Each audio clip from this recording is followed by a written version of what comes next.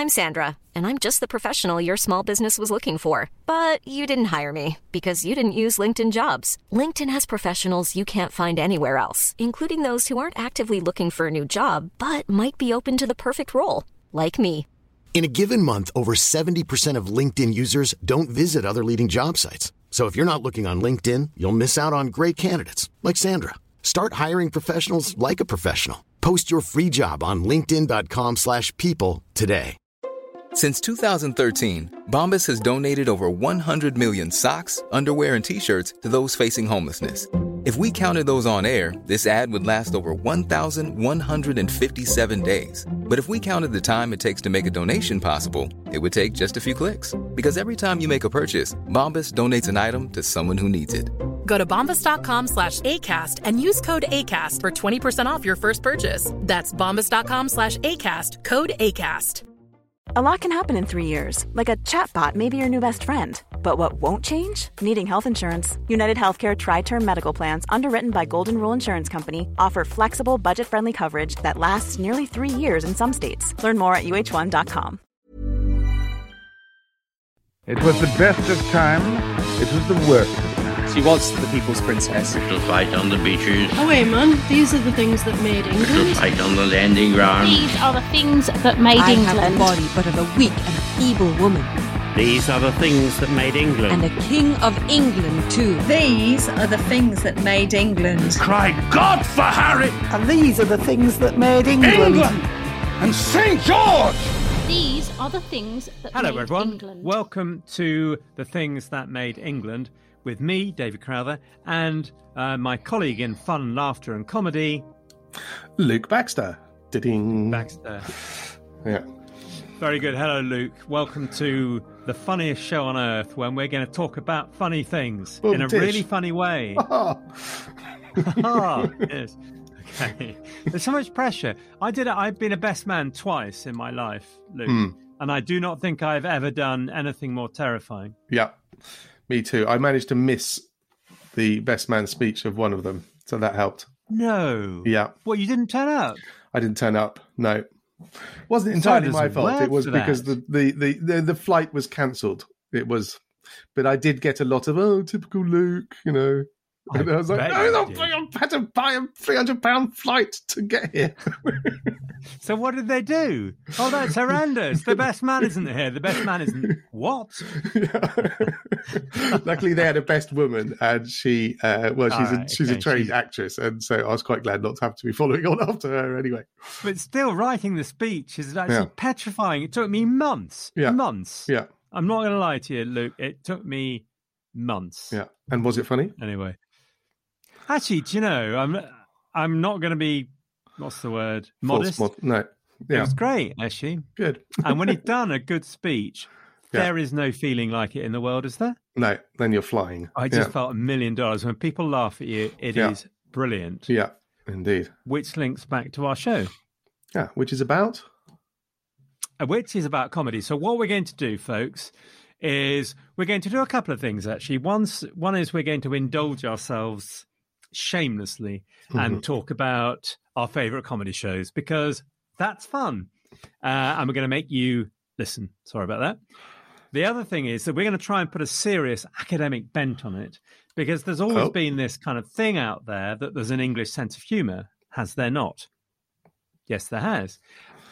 Well, is there really? Or is that just tripe? So, for example, I would say that in the last 10 years, certainly, I've listened to a lot more American comedy than English. Right.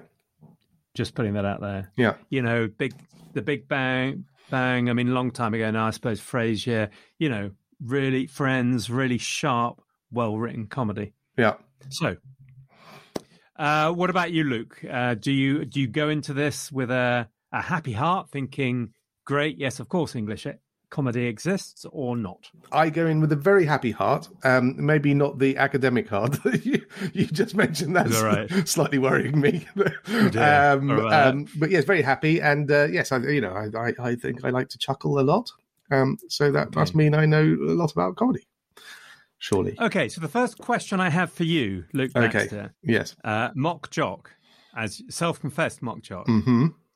Are we talking here British humour or English? Is there a Welsh, Scottish, Irish sense of humour? Is it regional? I once heard someone remark that if you can make people laugh in Ipswich, you can make anyone laugh anywhere, which I think is a little harsh. And Ramesh Rangathanan got into trouble for saying that Liverpudlian audiences were very tough. Yes. So, Ranganathan. What do you think? Regional, country-based? Well, I have a bunch of friends from Ipswich, as it happens, or the Big I. The Tractor Boys. The Tractor Boys, indeed. And they are very funny and very ironical and pedantic. In fact, we call them the Suffolk pedants.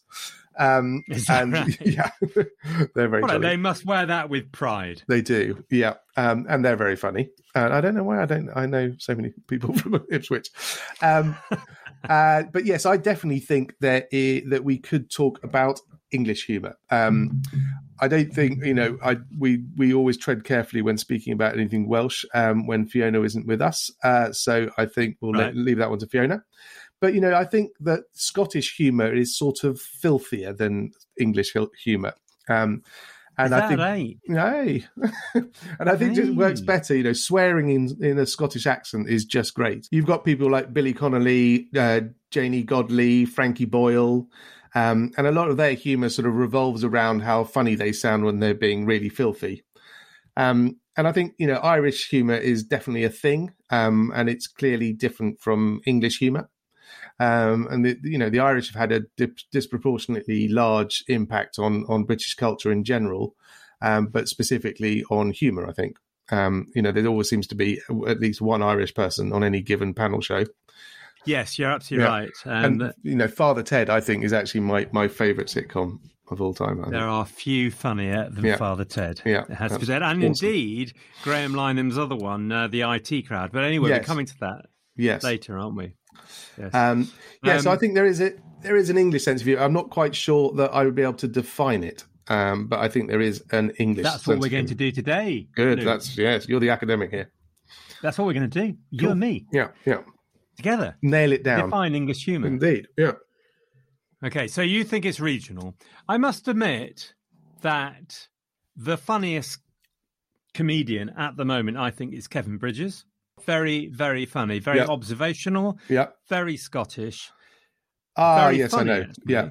He's very good. Yeah. He's very good. He's about 4 years old or something. Right. Anyway. Yeah. Okay, so we're talking about English humour, and we think it's different from Welsh, Scottish. We can't actually define it, but, we think it's different. So, Luke Baxter, I put it to you. What do you think are the elements of typically English humour? Do you think there is a distinctive style? Yes. Irony. Okay. What is it? Irony. Okay. Irony. Yep. Puns. Not buns. Puns in this case. On the hierarchy of humour, by the way, because there was a picture once on the hierarchy of humour, puns were at the bottom. Incorrectly, but yes. Now, this was on Twitter. It had to be true. Yeah, it was a meme. It was a meme. As our man Eric tells us, that memes are the true word of God, I think. Yeah. Yes, absolutely, Eric. It's a meme. It's got to be true. Yes. Okay, irony. Yep. A double entendre, ironically. Double entendre in the same meme, which actually was very funny. Yeah. It had a big tower, and then in the background there were two rounded mounds like hills, and written on them double entendre. And I thought that was very funny. Yeah, I did see that. That was very funny. But yes, because very funny. I think you chopped off the top of the picture. I had chopped off the top of the picture, so we never know. I can't remember what was at the top. We've definitely never reached it, apparently. Yeah.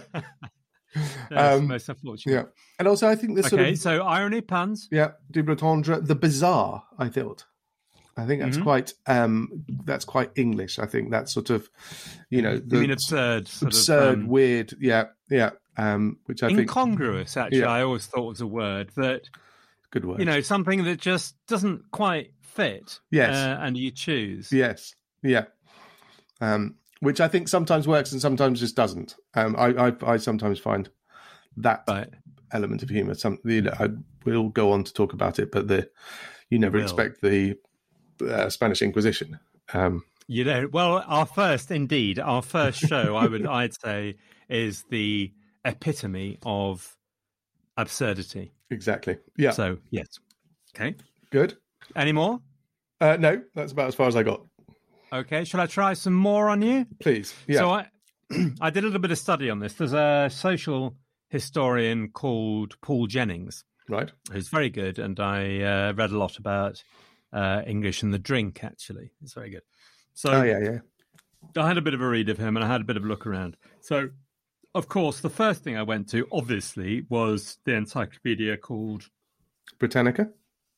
No, Wikipedia. Sorry. Come on. Sorry. So Wikipedia is very clear about English humour, actually. It says, this is what it is, ABC, satire aimed at the absurdity of everyday life. Good. I think is fairly true. Yeah. Sarcasm, insults, self-deprecation. Yeah. And I must admit, self-deprecation is definitely a part of English humour, but it seems to me it's on a more personal sense of humour. I'm not sure it comes across. Well, it does a bit in comedy shows. Anyway, self-deprecation. That's a thing where I think Americans say, if I can speak for all Americans here, pardon me, is, what's funny about self-deprecation? Why are you doing that? Yeah. Anyway, taboo subjects. And I'm not sure I really believe that, but that comes up quite a lot. The idea that the English humour is a bit fearless and a bit aggressive. Taboo subjects. Right, what do you think? I would say that's universal. I just think what is taboo is less, it is very cultural. So, for example, in Spain, they have lots of Catholic jokes, sort of jokes about Jesus and St. Paul and whatnot. Whereas I think we're more scatological in our approach to the taboo. Bottoms and things. Do you know how many bottoms? Do you know how many of Jesus's foreskin there were in the world? No. 22, apparently. 22. What is the plural of foreskin, anyway? Ape skin? Very good. Yes, very good. That's a double entendre. Hey. Boom, Tish. Boom. And I'm telling you, Tish. Yeah. Was 22 a joke, or was it because there are 22 relics? No, there are 22 relics of 22 Jesus penises, yeah. So, taboo subjects, puns, and you've already done that. Innuendo, which I suppose is double entendre, isn't it? Yeah. Wit, which I think is an interesting one, because wit surely is a big thing. But my favourite panel show, and the way that I like to spend my evening, especially if I'm in any way stressed, is watching Would I Lie to You? Mm-hmm. And the thing about Would I Lie to You is that it's not nasty, it's totally in it, it's not satire, it's not trying to do anybody down, it is just pure wit. Right, yeah. And I think that's quite rare. I think that's what Kevin Bridges is good at. Right. Actually, he doesn't talk about Scottish independence all the time, even though he's a big supporter of Scottish independence. He doesn't try to slag off the English or even Westminster. He's just really funny. And I think that's gold. Yes. And what's his name, who died recently? Because he was on that quite a lot, wasn't he? What's his name, who died recently? My mum? No. No, my mum didn't die, actually. She's fine. She's fine. Just talking about it. Who died recently? I'll look it up. Sorry, yes. Did he prepare for the show?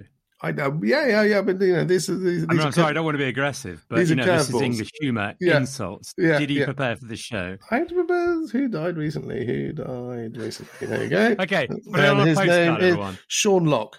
Oh yeah, Sean Locke. He was very funny. He was very dry. Yeah. Oh, I love Sean Locke. Yes. Yeah. Did you see the tiger who came for a pint? Yes.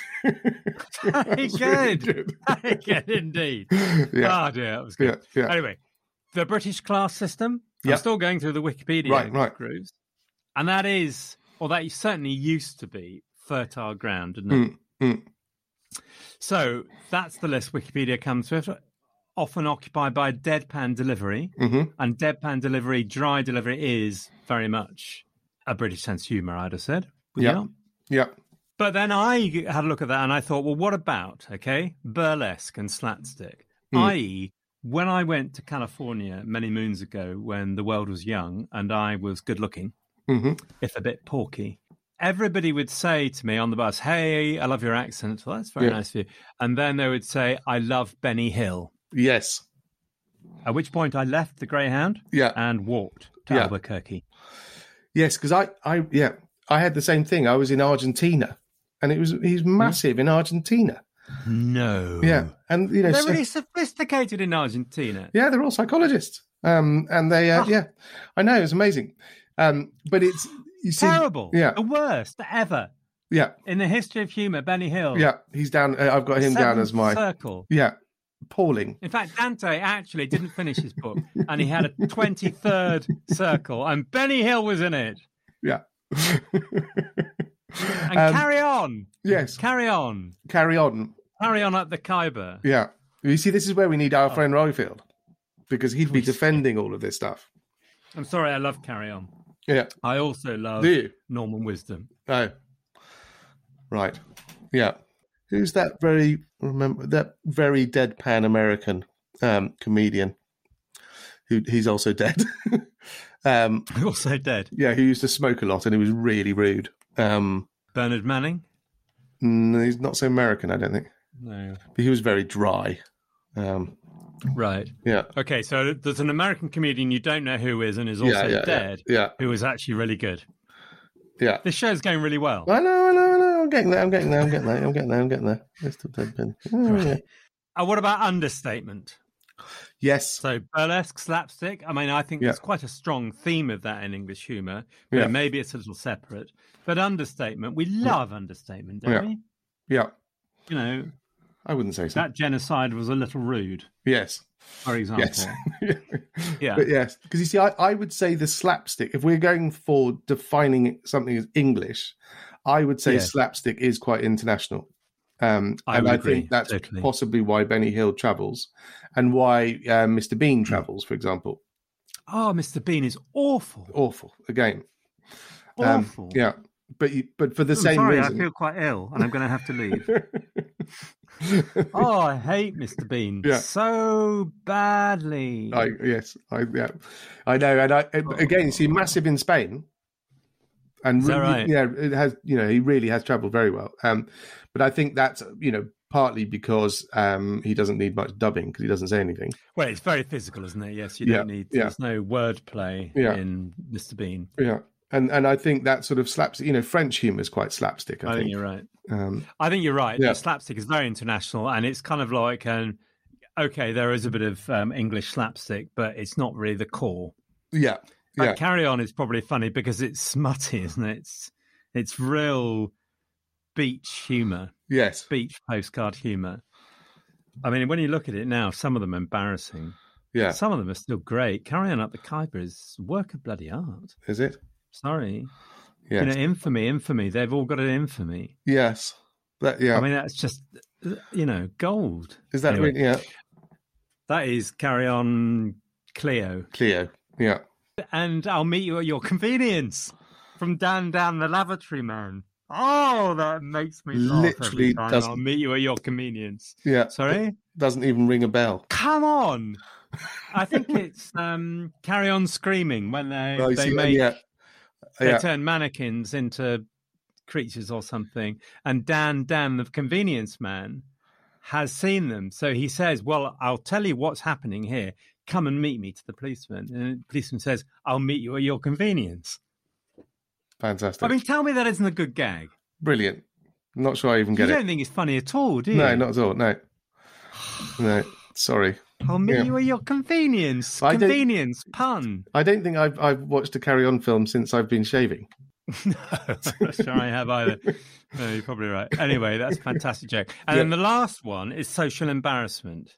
Yes. I think that's very English, isn't it? Yeah. Just being awkward. Yeah. Is somehow funny because we are kind of awkward. Yeah. Yes, I think that is. I like that. Yeah. Study International, who send people over to Britain to do a sort of foundation course before they do a university course. Yes. So that they have a sort of acclimatization thing. And in that, they're saying, this is what you need to look out for when you meet English people. First of all, watch out for the banter. Yeah. We are really nasty to people that we like. Yeah. I mean, that is true, isn't it? Because you are an arsehole, Luke. Thank you. Yeah. You see? I love you, man. I love you, man.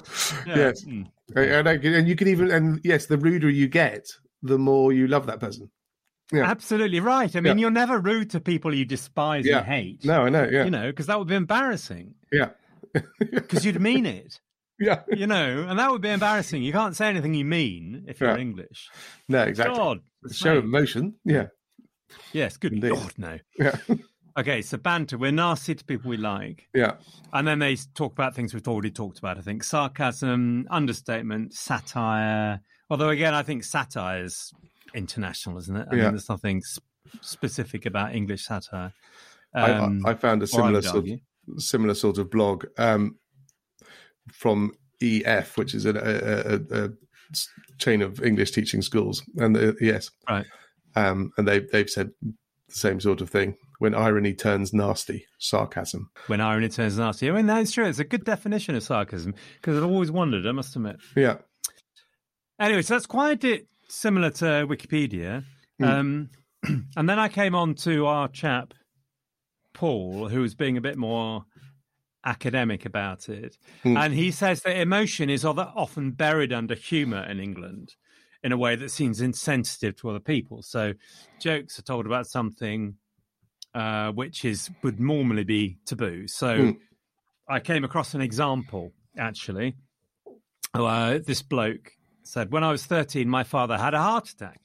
While he was on the cardiac ward, his best mate decided to visit him to cheer him up. Peter was an undertaker, and for his visit, put on his morning suit and a top hat with a bit of silk tied around the hat. So there's my dad lying on bed with a machine that goes ping and an oxygen mask on, and in walks Peter with a tape measure in his hand. And that is good, isn't it? It's fantastic. You know, that is quite funny. And he's obviously thought about that. And the guy's dying or, you know, close to death or whatever, and it's in real trouble. And I mean, that's good. Yeah. No, so, and I think that is very English. Make a joke of something serious. We do that, with our daughter. We do that quite a lot. We laugh through the. Yes, I bet you have to. I think, and I don't know whether that is an English thing, but I think it's a good way of seeing you through it. And that's the sort of, the humour that they had in the trenches and during the war, the First World War, and that kind of thing. The sort of Wipers Times and that sort of humour. And I think that laughing in the face of disaster is always quite healthy. Absolutely. I mean, I totally agree. Although I think there is an unhealthy side of it that sometimes I think it helps you avoid things that you really need to talk about. Yes.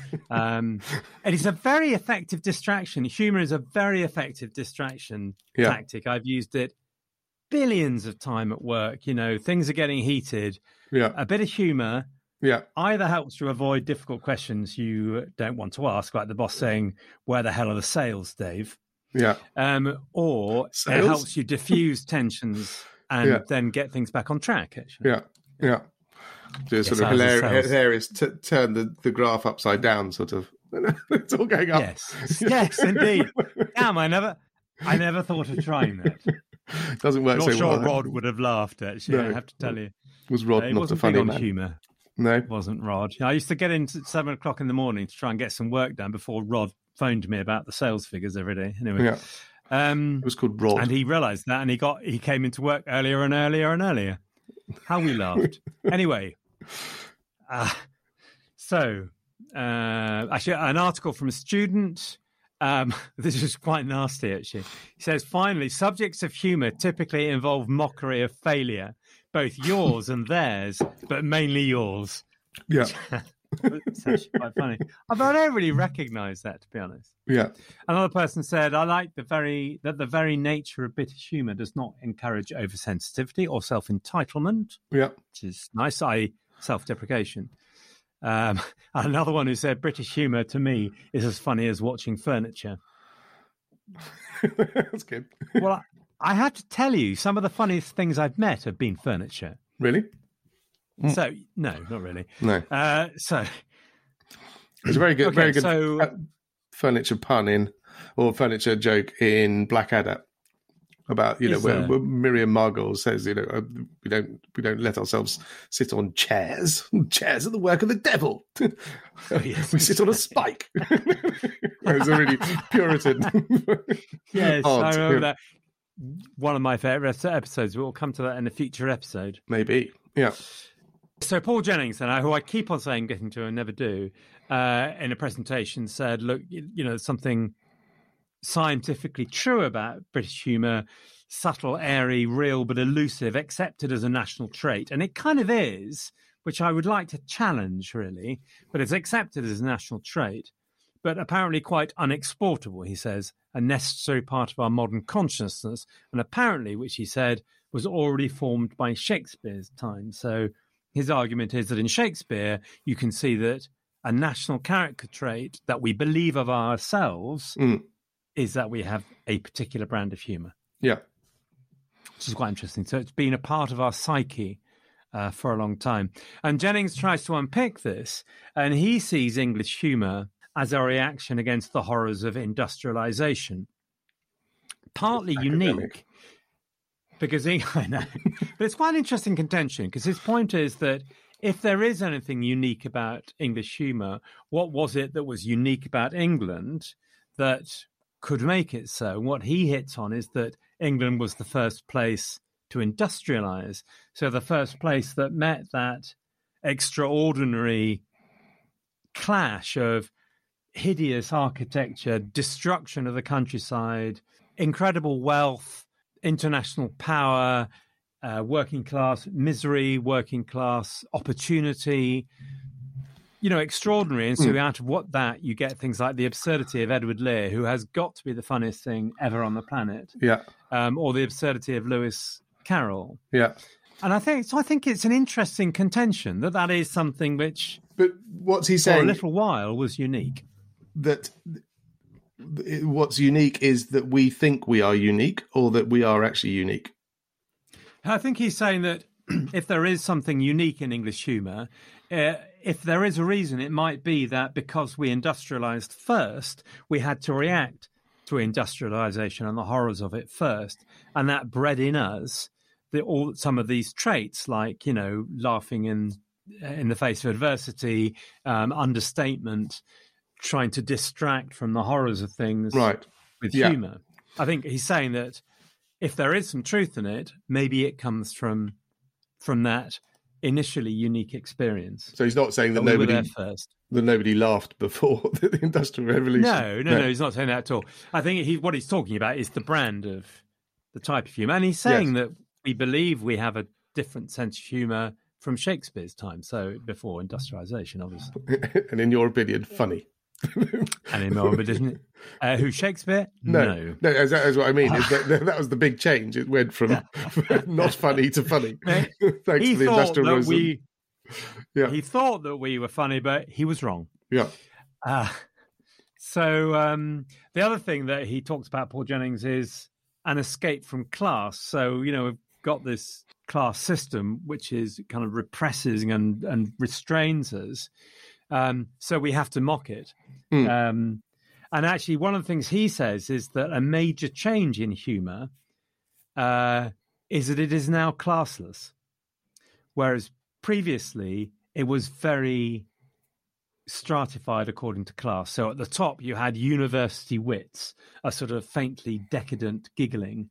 In the middle, you had a wedge represented by Punch. And at the end, you had red-blooded, red-nosed slapstick of the music hall type thing. But isn't that so? Despite Roifield's claim that middle class has taken over, in fact, I think Paul Jennings is absolutely right. Humour is pretty universal now, isn't it? Yes, we all laugh at the same thing. Yes, but I mean, wouldn't Roifield say that what we are all laughing at now is the posh humour? Well, maybe, but the contention is that humour is classes. Working class people laugh at, if it's posh humour that they're laughing at, that's what they laugh at. We all laugh at the same thing. Yes, but the likes of you and I look down on Benny Hill, Carry On, and what's this? That's the previous Mrs. Brown's Boys, which I can't get to the remote control. That's the previous idiom, isn't it? I mean, actually, I do look down on Benny Hill. Yeah. Mea culpa. Yeah. I don't look down on Carry On because it's incredibly funny sometimes. Sometimes it's gross. Yeah. And I hate it, but sometimes I love it. Yeah. Fawlty Towers. Sometimes I love it, sometimes I hate it. I love Fawlty Towers. Yeah. Well, but sometimes it's really embarrassing. When it's doing the don't talk about the war thing, I know he's trying to be funny and being, whatever, but it's just hideous. Yeah. Can't do it. Can't live with it. Right, yeah, I don't know. Very funny. Well, that, I mean, that is his contention that we all laugh at the same thing now. Yeah. You don't think that's true? I think it probably is true. But I mean, I'm trying to defend Roifield's point of view, but also what I'm saying is that we all laugh at the same thing. But what Roifield would say is that it's all been colonized by the posh people. Okay, except for Mrs. Brown's Boys. Mrs. Brown's Boys, which is just never seen it. Actually, it looks, appalling. It looks absolutely rubbish. But, it definitely would be looks like it's in the sort of, cross-dressing, that, what's his name? The Bernard Manning type. Was it Bernard Manning, the one who did the dressing up as a woman thing? Yeah. I don't know. That was Les Dawson. And Les Dawson was a comic genius. I won't hear a word against him. Right. Okay. Okay. Just in case. Yeah. You're going to have a go at Les. Comic bloody genius, that man. Yeah. Okay, well, that's the contention. We maybe want to come back to at some point, some future episode, to Roifield's contention. And I must admit, I did a list, and it's tripe. Anyway, so English humour then. The next thing I looked at was thinking, well, look, if there is this special thing called English humour, let's look at some other ones, mainly American, obviously, since my Spanish is not good enough to pick up Spanish humour. And so I thought about, off the top of my head, the shows that I listened to from America. So Frasier, Friends, The Big Bang Theory, Home Improvement, all solid gold humour. And I don't know what is different. I think the only different I can think of is that there is less absurdity in those. There is incongruity. There is social embarrassment. So when Ross, when he's putting his leather trousers on with cream in his girlfriend's toilet, I mean, that is just slapstick, comic genius. Yeah, but you see, that's slapstick. But it's not absurd. Yes, it's not absurd in the way that Monty P, who we're going to talk about in a minute, it's not absurd in that sense. Yeah. It's incongruous and awkward and embarrassing. Yeah. But it's not absurd. Yeah. But all of those are very American, not just because of the setting. I mean, that humour is very American, I think. And I'm trying to put my finger on why, but, it's because it's not ironic. It's all fairly, it's not, we don't want to offend the American listeners, but, it's just not very subtle. Oh, very sharp writing. I mean, all of those shows, the writing is razor sharp. Yeah. Yeah. Really good. And I remember watching those programs at the time, not having a particularly good English comedy sitcom that I was enjoying, and thinking, where do they get that? The writing is just superb. Yeah. Yeah. No, I totally agree. Yeah. But yes, I mean, because one of the guy I was going to mention who I missed was Bill Hicks. I don't know Bill Hicks. Yeah, he's filthy and really rude and scabrous and really dark and dead. Smoked himself to death, I think, and made lots of smoking jokes the whole way through. Right. Yeah, and would smoke on. I don't know. Must admit, it sounds as though filth is a theme in your. I like your filth. Yes, I have to admit. Yeah. Good at filth. I'm a good deal more sophisticated than you are. I have. Yeah. So the other thing I think is different about American humour is there's an almost irresistible move towards schmaltz at some point. Yeah. There has to be a moment where they are sort of reconciled or they find something meaningful in the situation, which there very rarely is really in life. And also, yes, and they're all very shiny and happy, and yes. Whereas teeth. teeth. We do have appalling teeth That's the thing, I think. But, you know, in a way where, you know, Fawlty Towers, the main character is going to end up looking like a complete idiot in every single episode. Yeah. You know, they might have a few slapsticky sort of people in Friends, like Ross or, you know, the actor guy. But, you know, they're all jolly, and it's a lot more just cheerful and nice, and they don't spend the whole time insulting each other like they do in Blackadder or something. And I think that makes actually they don't they don't really insult each other in Friends, do they? No. Anyway, I think my point was about this is that maybe there are differences, even though it's that fantastic comedy which I love from a different country, is nonetheless does have different characteristics. Yeah. And that's, you know, because I was thinking about it in terms of sort of French, you know, because I think that French cinema is obviously massively respected, and we all love, you know, French films and you know, but really, you know, could you name a French comedy? No. I was going to say Betty Blue, but that's not comic in any way, is it? Amélie. It's quite funny. Doesn't she cut an eye out or something? Yes. Was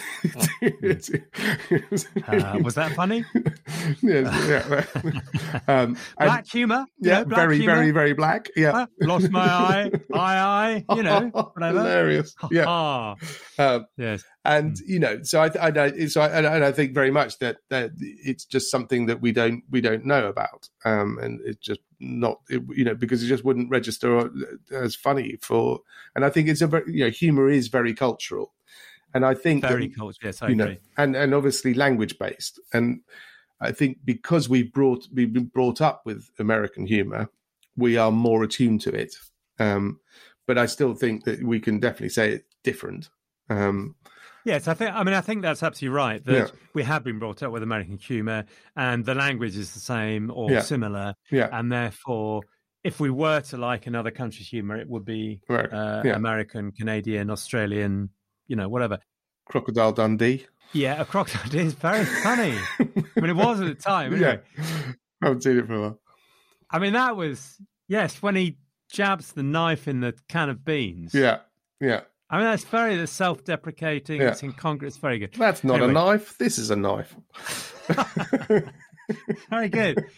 I have a French quote, actually, from somebody called André Maurois. Oh, la. I don't know who André Maurois is. Oh, he's very famous. Anyway, yeah. He says that the French distrust the nonsense Shaggy Dog elaborated story, which I do like. I know. Let me tell you the joke sometime about a game of cricket and the horse. And the French apparently don't like that because they believe in reason. And the point about French wit is that it is quick and crisp. Yep. Is that your understanding of French humour? Yes. Well, I mean, I obviously know more about Spanish humour. And that, you know, Spanish humour they are very quick gags. They're but you know, I found that I managed when I could start translating sort of doctor jokes and mummy jokes. They went down a treat in Spain, you know, and they would literally, you know, stuff. What is an example of a mummy joke? Mummy, why do I keep going round and round in circles? Shut up, or I'll nail your other foot to the floor. Huh? Excellent. That is a good gag. That is a good gag. Very good. Yeah. How do you confuse an Englishman? How do you confuse him an Englishman? Give him a piece of paper with PTO on both sides. Right. Very good. It's not great, is it? No. Right. So, actually, André Maurois can't have been really French because he said something nice about the English, and he said the English laugh at themselves because they respect themselves. Yeah. I'm sure we should know who André Maurois is. Yes, I do not know, however. Yeah. So, what are we concluding from all of that? Luke, are we concluding that there is un sens de humour anglais? Yes. Sorry, I slipped into French there. Oh la la, oui. Yes, I think we can say, I think we are concluding that. Is that right? Yeah. Well, that's quite a conclusion. Shall we test it against Monty Python? Let's do that after this little break. Hiring for your small business? If you're not looking for professionals on LinkedIn, you're looking in the wrong place. That's like looking for your car keys in a fish tank. LinkedIn helps you hire professionals you can't find anywhere else, even those who aren't actively searching for a new job but might be open to the perfect role. In a given month, over 70% of LinkedIn users don't even visit other leading job sites. So start looking in the right place. With LinkedIn, you can hire professionals like a professional. Post your free job on linkedin.com/people today.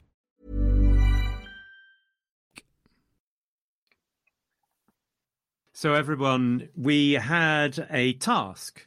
Roifield, Fiona, Luke and David all said, let's choose one of our favourite comedy shows or bunch of comedians, and then we'll go on the show and we will talk about them, and at the end of it we'll see whether they measure up to an English sense of humour. Roifield and Fiona said, that sounds a bit dull, so you're left with Luke and David. Okay, so that's what Luke and David are going to do. And actually I came last, and everybody said, oh, you got to do Monty Python, obviously. I mean, obs. Why did that happen? Yes, because you were going to do Hitchhiker's Guide. What, Hitchhiker's Guide? Only Fools? I mean, you know, the world's your lobster, Gov. Very much so, yeah. Anyway, Monty Python is. Maybe because I did one with Wolf. Yes. About Monty Python on the film. I think it's because... and it you was didn't have very to do funny. much prep. So I have a theory about Monty Python. Okay, let's go into Monty Python. And we've got a list of English humour: the absurdity of everyday life, dry, deadpan, understated delivery, sarcasm and insult, banter, effectively, self-deprecation, taboo subjects, puns, innuendo, wit, and the British class system. Yeah. Only don't Yeah. That's our list. So Monty Python. Obviously, everybody in the Western world knows who Monty Python are doing that, don't they? And indeed, large parts of the Eastern world. Is that not correct? That is correct. Is it? People haven't forgotten them because, you know, we're old. No. I mean, again, harking back to Spain, that they're both very, very big. Those two movies are massive in Spain, really popular. It's amazing, isn't it? Yeah. I mean, they are, because I'd have said humour is very generational. Yes. You know, you see things that I saw in my youth, like, I don't know, Beat Your Neighbour Out of Doors, or the one about, you know, the white and the black neighbours thing. And they don't last at all. No. Even in Half Hot Mum, which was actually genuinely witty, but doesn't last because of the racial thing. So it's rather extraordinary that Monty P does. Because I don't think they have very much of that sort of thing. It's true. It's... one of the few things out of the 70s that you can actually it's still acceptable today. No, hang on, and glam rock. Come on. And glam rock. When is glam rock ever going to be not acceptable? Gary Glitter. Okay, unacceptable. You're right, but it wasn't unacceptable because of glam rock. No. Anyway, moving on. Sorry. Anyway, I think it's an extraordinary achievement, the fact that Monty Python is so long lasting, and you know, Wolf, who's 4.5 years old, still loved and knew Monty P. Yeah, my son, he watched them all when he was about 12 and loved them. Yeah. I have a theory about Monty P, though, which I'd like to test on you. Do you know what that theory is? No. Monty Python is better in the repeating than the original viewing, with the exception of maybe The Life of Brian. And The Holy Grail. Okay.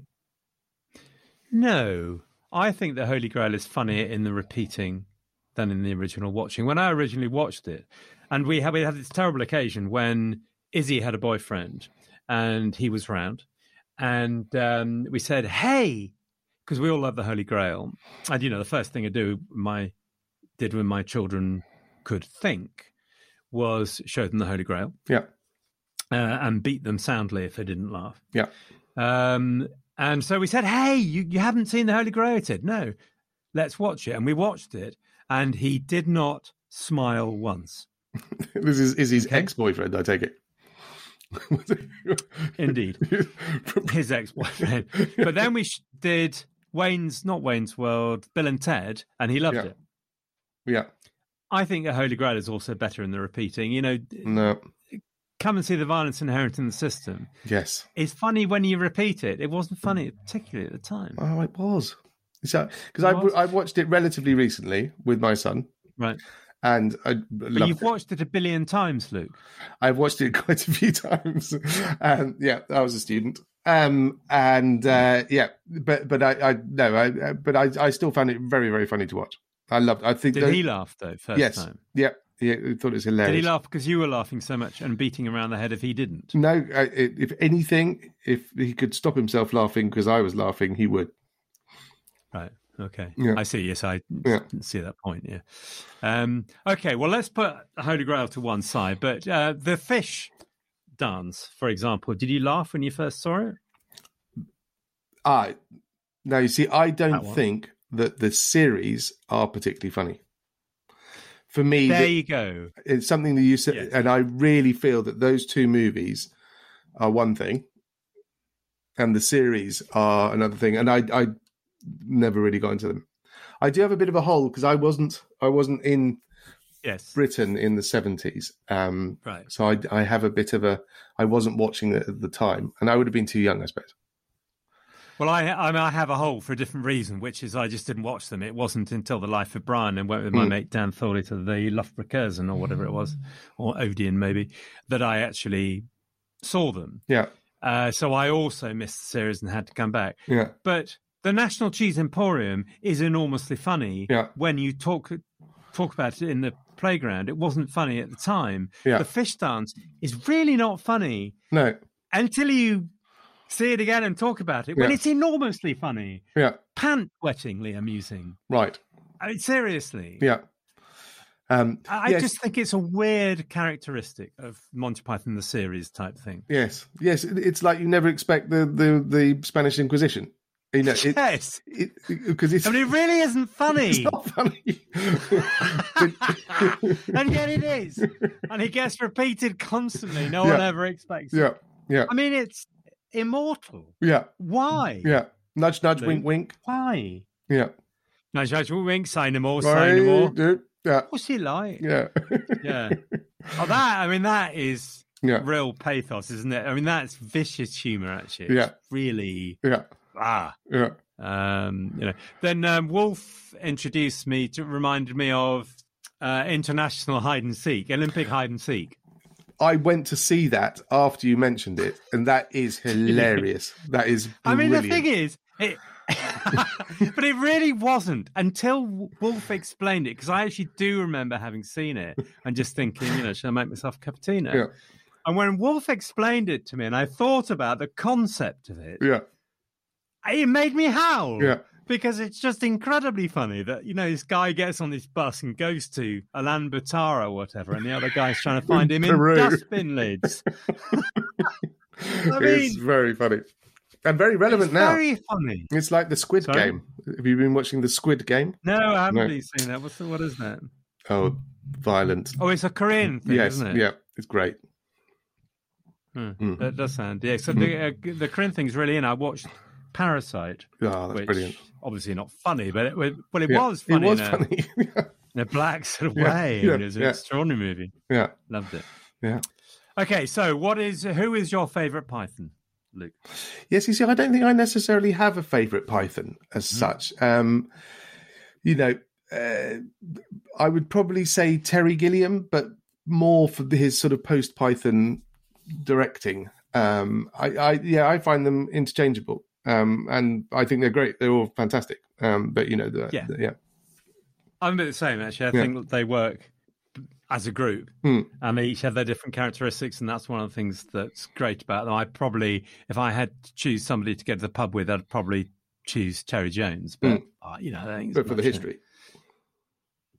Yeah, maybe the history. You've got that shared interest, and also it just seems like it just seems like a nice bloke. Yeah. Okay. Favourite joke or sketch in the films? Yes. No, I've got notes about this. Where did I put this? Have you? Yes. You're prepared? I did. Well, it's good that you prepared for one bit. Yes. I don't want to be rude. Well, I do want to be rude, because that's a facet of English humour, being rude. Well, all I can say to you then is I fart in your general direction. Your mother was a hamster and your father smelt of elderberries, which is just... It is a good line, isn't it? Because c'est bien gallique. Oui, oui. Oui, totalement. C'est la chose que disent les Français. Ouais. And the Knights who say ne. And they call me Tim. They call me Tim. It's awesome. Yeah. Now, the Knights, the funnier one is the Knights who until recently said ne. You can't get the new line. Bring me strawberry. Oh, don't be silly. So that we can recite them. I mean, it's just extraordinary. It is an integral part of the English psyche for les hommes d'un certain âge. Wait. Cannot get through a pint without reciting the parrot sketch. Yeah. Yeah. You know.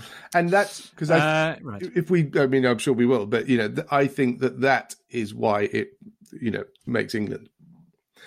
Because all of these things are, you know, are you the Judean People's Front? Fuck off, Judean People's Front. You know, all of that stuff. Splitters. Yeah.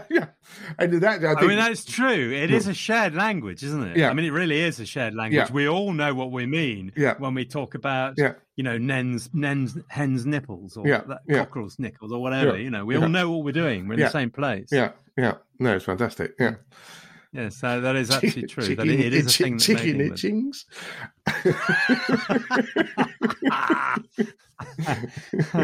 Very good. And then, the best. I mean, I said this before, so I'd like to formally apologise to listeners who've already listened to History and Technicolor. But the best sketch, but possibly a bit specific to somebody who's been to grammar or private school, is Romanes Aunt Domus. I mean, I wee when I watched that because it is so. It is just. You know, I have to take a colostomy bag with me because it is just so funny and it's so reminiscent of the pain I had of Latin, of knowing absolutely nothing for 5 years, which is how long I did Latin.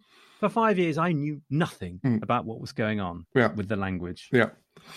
It's really useful. However much the guy whacked me around the head and got me back into detention, I knew nothing. Did your best, John Cleese, because he's so good at that character, isn't he? So good at that. He was so good. He was the Latin teacher of my 5 years of Latin. Yeah. Anyway, crucifixion, one cross each on the left. Yes. Only joking. Crucifixion. So good. One cross each. Yeah. Oh, good luck. No, only joking. Oh, Jesus. So good. Genius. So good. Yeah. Okay. I mean, I don't know if I can go on with this. Best sketches outside the films? Yeah.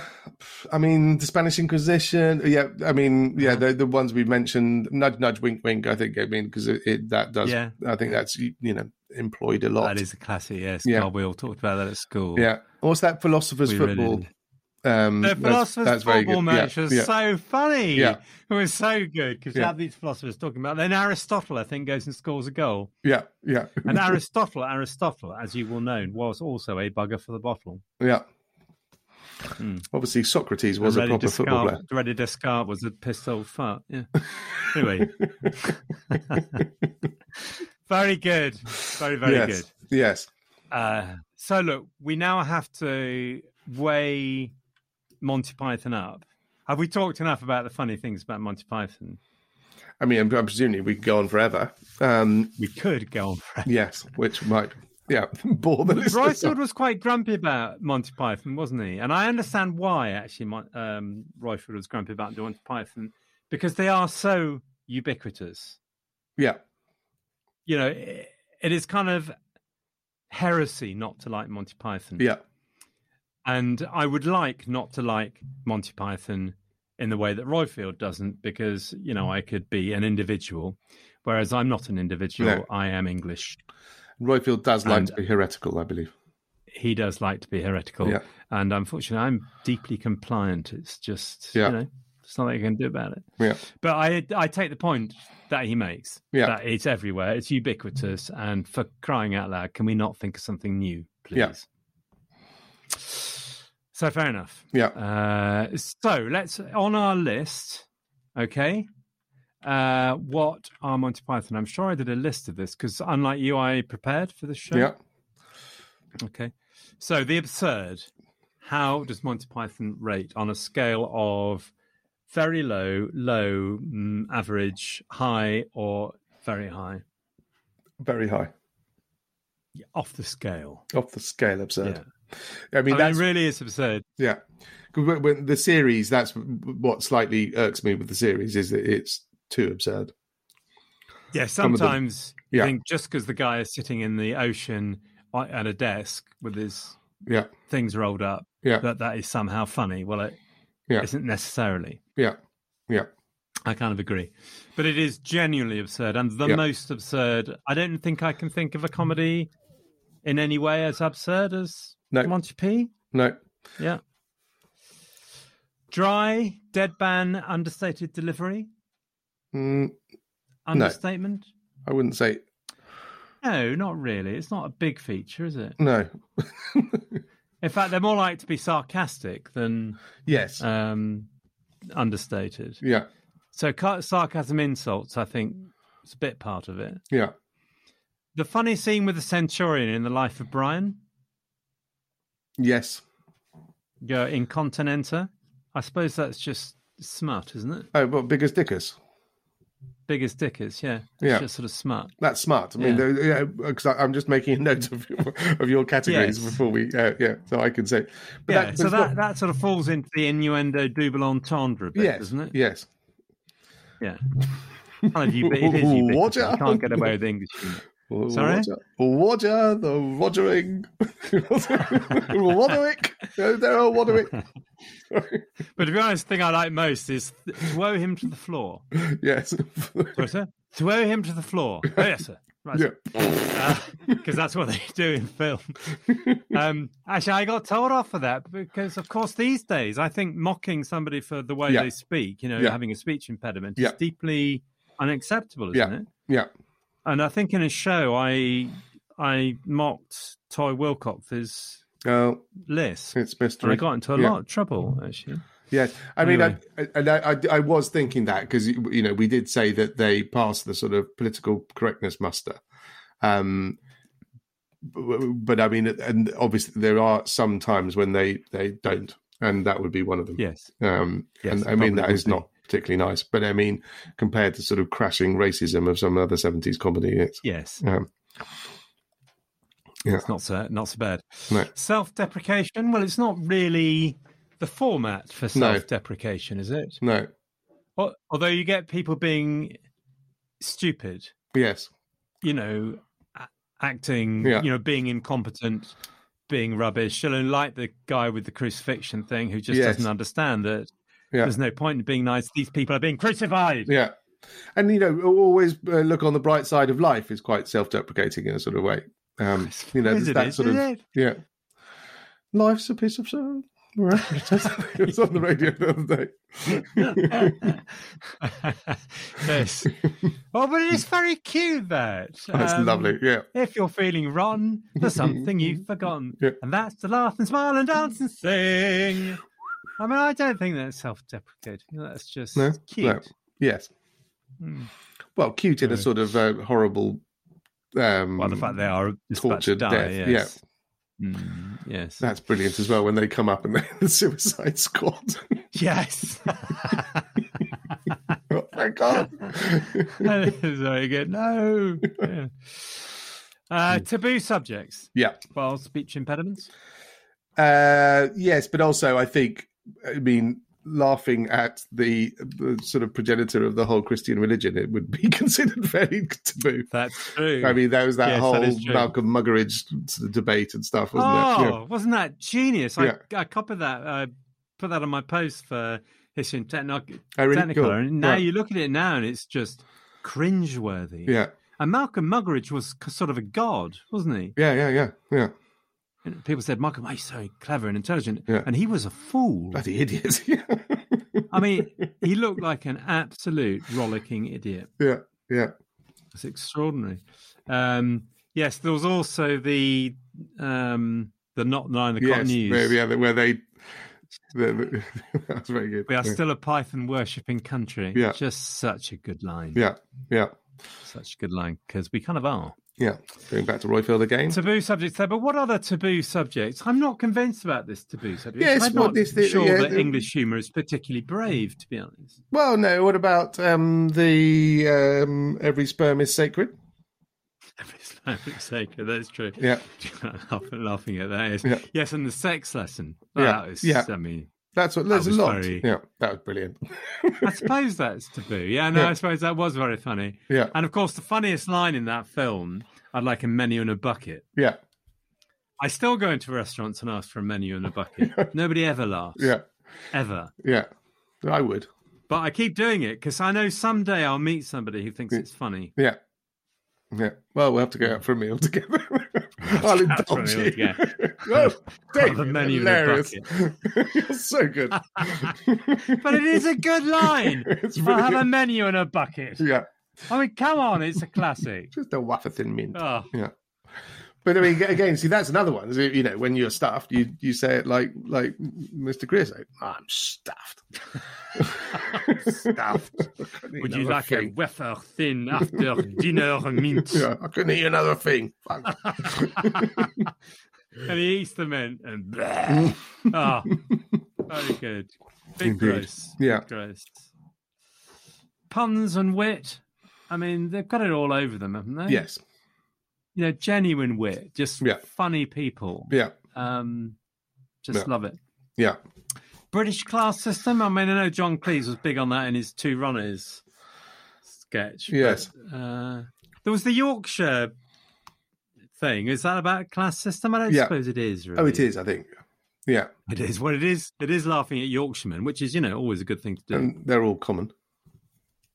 Yeah, is that right? All Yorkshiremen are common. You said it. I like to distance myself from Luke Baxter's comment. Okay, and if he's ever in Leeds, I shall let you know. All right? Yeah. But yeah, I mean that is. But I think funny. that's a class. But it's kind of regional, isn't it? It's not classist. It's kind of. No, but it is. It's because they were working class. They're not. I mean, it is partly Yorkshire, but it's. You know, we live. Yorkshire. They're not posh Yorkshire, are they? I mean, it's like the whole point is that, you know, we lived in a hole in the road. Exactly the same. They do exactly the same thing. Oh, I was dragged up by my shoe tails or whatever they are. Shoelaces, you know. I had nothing. My cousin is the Earl of Mexborough, and he wouldn't speak like that. I can tell you. He's from Yorkshire. He didn't say, oh, I was dragged up more like. He wasn't dragged up anywhere. I wasn't brought up, I was dragged up. I inherited this great big pile. It was tough. Yeah, I had to clean it from top to bottom every morning before my mother spanked me bottom. I mean, you know, the Earl of Mecklenburg, he would, whatever his name was, he would do that. He was Yorkshire. Yeah, he's fairly taciturn. British class system, yeah. I mean, kind of a bit in... I don't know how much that figures in Monty P, to be honest. Well, yeah, I mean, innuendo double entendre. Yeah, sorry, and you know, I mean, there's quite a lot of stuff with, you know, the King Arthur, and when he comes along and there is that, you know, talks down to all those peasants who are trying to kill the. That is true. Some lovely mud over here, Dennis. Yeah, yeah. Was and that no? And that whole class-based system joke. Yeah, that's true. Yeah. Yes. Yeah. That is true. I didn't vote for you. Yeah, you can't have a class of bloody peasants. Yeah, yeah. Yeah, he goes. That's true. That is. Yeah, that is true. Yeah, bloody peasants. Okay, you convinced me. Innuendo double entendre we talked about, biggest dickers. Slapstick. I think it's a fair deal of slapstick. I mean, the herring dance, for example, is pure slapstick, isn't it? Yeah, I mean, utterly ridiculous. Yeah. So they figure quite highly. What we're saying is that they don't... Well, to be subjects, we thought they did. Yeah, every sperm is sacred. Yes, I think definitely... Religion. So if this is your list... Religion was quite an easy target. Although I suppose it wasn't back then, was it? Well, no, because you had the whole Malcolm Muggeridge thing. I mean, you know, it was... Yeah. It was boycotted. Well, yeah, I was just thinking, I just heard a podcast about this. It was yours. But yeah, you know, it wasn't some place where it was only quite recently that they've actually allowed to show it in cinemas. Yeah, no, it is true. It is true. It feels easy now, but I suppose at the time it wasn't. Yeah. Okay, so look, I think we're done because we've warbled on. We have delighted the audience enough. We have. in the words of Jane. But what we were going to do is at the end of each episode, just have a bit of fun. We were going to note our top 3 or 3 of our top comedy shows. Okay. Just to, share a bit of fun. It's like having a pint in the pub type of conversation. So, favourite comedy shows? Should I go 3, first? Let's say. 3. You go first. Right. I'm going to say Mitchell and Webb. Mitchell and Webb. Yeah. Do you know, I don't think I've ever seen them. Yeah. They were better when they're, I thought, on the radio. They're fantastic. I think they're very funny. But, they also did Peep Show together. Peep Show I hated with a passion. Did you? Really? Yeah. I love it. Yeah. It was cringeworthy. It was utterly cringeworthy. It's fantastic. Very funny. Really? Yeah. You like being embarrassed then? I wasn't being embarrassed. But wasn't he chasing Olivia Colman and she didn't want anything to do with him? Yeah. That's why it was quite funny. What was really embarrassing? Well, that was the he was making a fool of himself. Yes, that's the self-deprecating humour, as per your list. That's true. Yeah. I hate that. Yeah. Okay, Mitchell and Webb, very good. Citizen Smith, which I haven't seen for years, but I used to love. That. I love that show. Yeah. Power to the people. Yeah. Power to the people. It was fantastic. Yes, I used to love that. Very funny. Yeah, yeah. And he went home to his mum. Yeah. And his mum was really nice, and he was trying to bring on make the revolution. The working class revolution. Yeah. And his mum would give him some nice scrambled eggs or a nice scarf. Yeah. If he went out for his demonstration. It was brilliant. It was fantastic. It was very, very funny. Yeah. He was very good. What was his name? Yes, he's very famous. Oh my God. You didn't even prepare that. I mean, you brought your list of 3. Yeah. And you didn't even know Robert Lindsay. Very good. He left me hanging there. Yeah. Sucker punch. So cruel. Yes. Yeah. Oh, okay, no, I'm also going to not get the name of the woman in the next one. Fleabag. Come on. Sorry? Fleabag.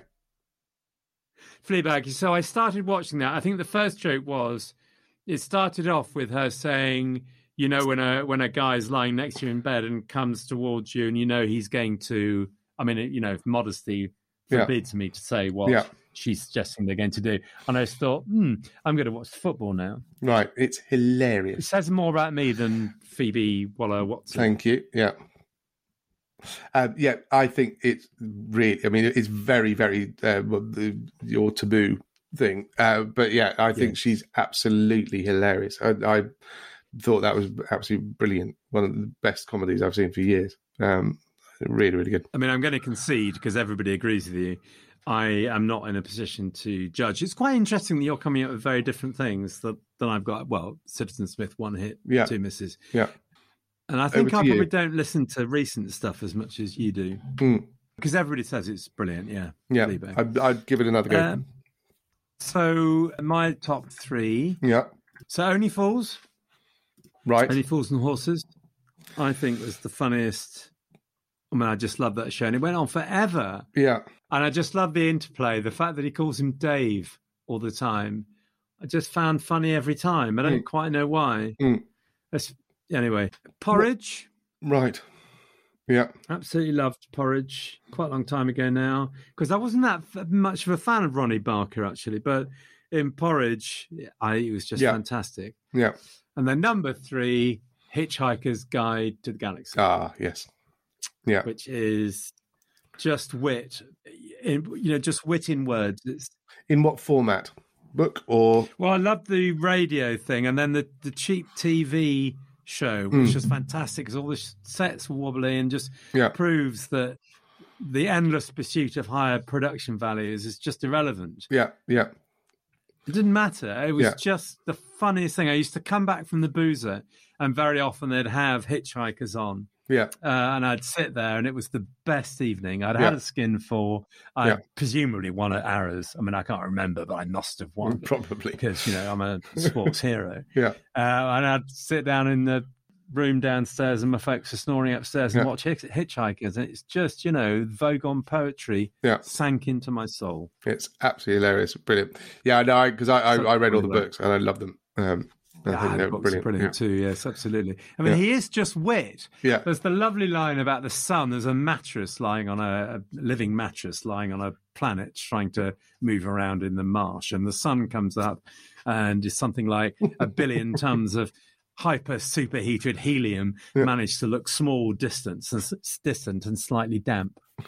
Which is a great line, especially if you live in England. Yeah. Scotland. Yeah. Because 1 billion tons of superheated helium does look small, distant, cold, and slightly damp. It does indeed. Very good. Excellent. Yeah. Anyway. No, that's fantastic. So, your one worst show ever? Yes. Okay. Allo. I mean, I know what you mean. Hated it. I know what you mean. But good moaning. Oh. And that's funny. Yes, is it? Yeah, okay. Well, it is. Well, okay. Good moaning. Yeah. Because we can't speak foreign languages. Yeah. But the only joke a Frenchman has told me was qu'est-ce qu'on s'appelle quelqu'un qui parle beaucoup de langage? Je ne sais pas. Polyglotte. Polyglotte. Oui, c'est ça. Ouais. Qu'est-ce qu'on dit quelqu'un qui peut parler deux langues? Bilingue? Bilingue, oui. Merci. C'est ça. Qu'est-ce qu'on parle quelqu'un qui peut parler seulement une langue? Un anglais, presumably. C'est ça, exactement. So, well, if you can tell that joke in French, you're then... Yeah, but I didn't tell it well in French. I got all mixed up. I did dear, s'appelle. I mean, bloody hell, it was a mess. Exactly like good moaning. Yeah. I mean, I kind of know what you mean, but every so often. Yes, because it was very popular. I know, and I think it was probably when I was at university and my flatmate liked it, so I watched more of it than I wanted to. Right. Yeah. Okay. So, better or worse than one of my worst, which is some mothers do have them? Oh, no, so I like that. Oh, come on. Betty, the cat did a whoopsie on the parquet. Betty, the cat did a whoopsie on the carpet. Yeah. It's not funny in any universe. Betty. I don't know. I do think it's quite funny. Shame on you. Yes, I know. Sorry. Yeah. Anyway. We can pretend I think we surely have delighted the audience enough because we've gone way over time. Now, Luke is going to do the Facebook roundup on Shakespeare. Anyway, very good. Okay. You were in management, weren't you? Delegation is the name of the game. Give me a D. The Shakespeare Roundup. Let's keep this brief, as I hope this is not the last we are going to hear about the bard, much to David's chagrin. So, let's check how the voting went. Ooh, look at Facebook. They have got a fancy new poll interface, which, as is the way of these things, is considerably worse. You can no longer see who voted for which option. Half the fun of this roundup task is to publicly name and shame our dear Facebook followers, because, as we have learned from this very episode, banter is hilarious, and the ruder one is to someone, the more you love them. So it's just bare numbers now, I'm afraid. But hey, we now get percentages. Thanks, Facebook. How kind. 89 people voted for not only did Shakespeare make England, he is England, with a whopping 77%. 16 people voted, all right, I will reluctantly concede Shakespeare... ... What? You can't even read the whole poll option anymore? Oh, really? That is too much. Oh, well, we'd better soldier on. 2 people joined David, I think. Probably one was Royfield. We are surrounded by Philistines. And the other was Steeple, I believe. Voting for the decidedly negative, no, not a chance. Shakespeare needs to exit... ... And that's all we got. Presumably needs to exit pursued by a bear. And then 3 cruel people voted for honorificabilita de natibus. I imagine just to have the opportunity to hear me mangle it again. Finally, we had some generosity of 3 people voting for should definitely get a shot at the cabinet, which will make the old boy lie more easily in his grave. That's the accolade he has been waiting for all these centuries. A place in the TTME cabinet. Possibly. As would be expected, we had a good discussion about Shakespeare. Charmian wanted to point out that it might be debatable whether he had made England or not, but he definitely is a big part in making the English language of today. Alison Mary thinks that the King James Bible has had as big an influence on English as Shakespeare, while Stacey thinks that we also need to consider Chaucer. So we have got our work cut out. Guy made a solid point by saying that you couldn't read Shakespeare, you should watch the plays put on by a professional cast. But then again, we all do have some lovely, or possibly excruciating, memories of putting on Shakespeare plays as children. Michelle and Ken shared some of their stories with us. My favourite, and I think most conclusive comment, was from Bernd, who describes himself as a simple-minded German, who says, "If you wake me up in the middle of the night and ask me the 3 things that come into my mind when I hear England, it is Shakespeare, the Queen, and David Crowther." Cheers of adulation. We haven't got much of a sounds effect budget, I'm afraid. Even though we are horribly irregular with our output of episodes, for which I can only apologise, there is always something fun to see on the Facebook page. We've got some regulars like Stephanie, who finds some great images of England past and present, and we get our regular quiz questions from historic London tours, which, for the record, I have not got one right, but I'm no Londoner. Things are already hotting up in anticipation of this comedy series, with people sharing clips of their favourite shows, so come on over to the Facebook page and share your thoughts. And of course, vote, vote, vote! As we put the bard to bed, and bid the great man fare thee well, and we move on to matters humorous, I would like to point to David Thorpe's post. I think it might be a meme, but don't tell David. Saying that the past tense of William Shakespeare is, would I was, shook-speared. Hilarious. Thank you so much, Luke. So thank you very much for listening, everybody. I'm sorry we warbled on, but, that's what we do here, because that's why we do podcasts, because we like the sound of our own voices. Indeed. Although, obviously, I don't like the sound of Luke's voice, and Luke doesn't like the sound of my voice. Banter, Luke. Banter. Yes, I can't stand the sound Come of your on. voice, David. Yes. Too late. My ears are bleeding. Too lame. Yeah. Gah. Anyway, everybody, thanks very much for listening. Thank you. And that is definitively the end this time. Do come onto my Facebook, say what you think, have a chat, and that'd be great. And we will see you next time for another comedy extravaganza on Blackadder, which Luke will be presenting. All right. Bye, everybody. Bye-bye. Bye. And these are the things that made England. And St. George! These are the things that made England.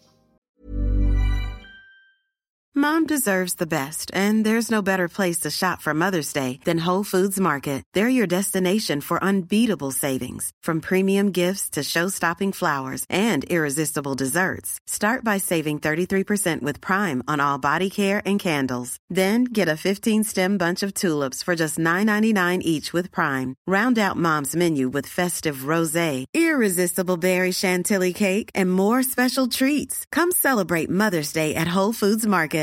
Even when we're on a budget, we still deserve nice things. Quince is a place to scoop up stunning high-end goods for 50 to 80% less than similar brands. They have buttery soft cashmere sweaters starting at $50, luxurious Italian leather bags, and so much more. Plus, Quince only works with factories that use safe, ethical, and responsible manufacturing. Get the high-end goods you'll love without the high price tag with Quince. Go to quince.com/style for free shipping and 365-day returns. When you make decisions for your company, you look for the no-brainers. And if you have a lot of mailing to do, Stamps.com is the ultimate no-brainer. It streamlines your processes to make your business more efficient, which makes you less busy. Mail checks, invoices, legal documents, and everything you need to keep your business running with Stamps.com. Seamlessly connect with every major marketplace and shopping cart.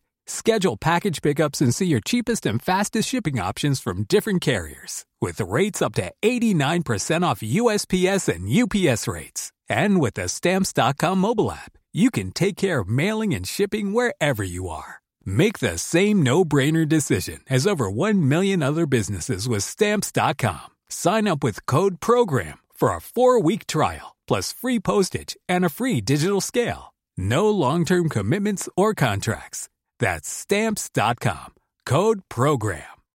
When you need mealtime inspiration, it's worth shopping Kroger, where you'll find over 30,000 mouth-watering choices that excite your inner foodie. And no matter what tasty choice you make, you'll enjoy our everyday low prices, plus extra ways to save, like digital coupons worth over $600 each week. You can also save up to $1 off per gallon at the pump with fuel points. More savings and more inspiring flavors make shopping Kroger worth it every time. Kroger, fresh for everyone. Fuel restrictions apply.